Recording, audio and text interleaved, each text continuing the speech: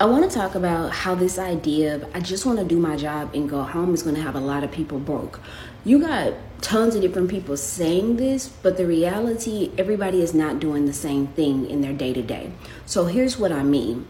There are stages in a career. So if you are in phase one, you truly are doing your job and going home because you're the doer of the work, you're the boots on the ground. Those are the lowest paid people.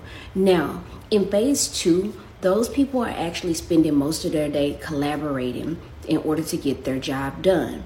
Now, most of their day is collaboration in some form of fashion, whether it's via email, whether it's in meetings, whether it's like all day talking to people, even if it's internally, okay? Now, this is the difference between when people have this rhetoric, I just want to do my job and go home. My advice to you is get out of a doing role. Get out of a task-based role or you will forever be underpaid. Short Cast Club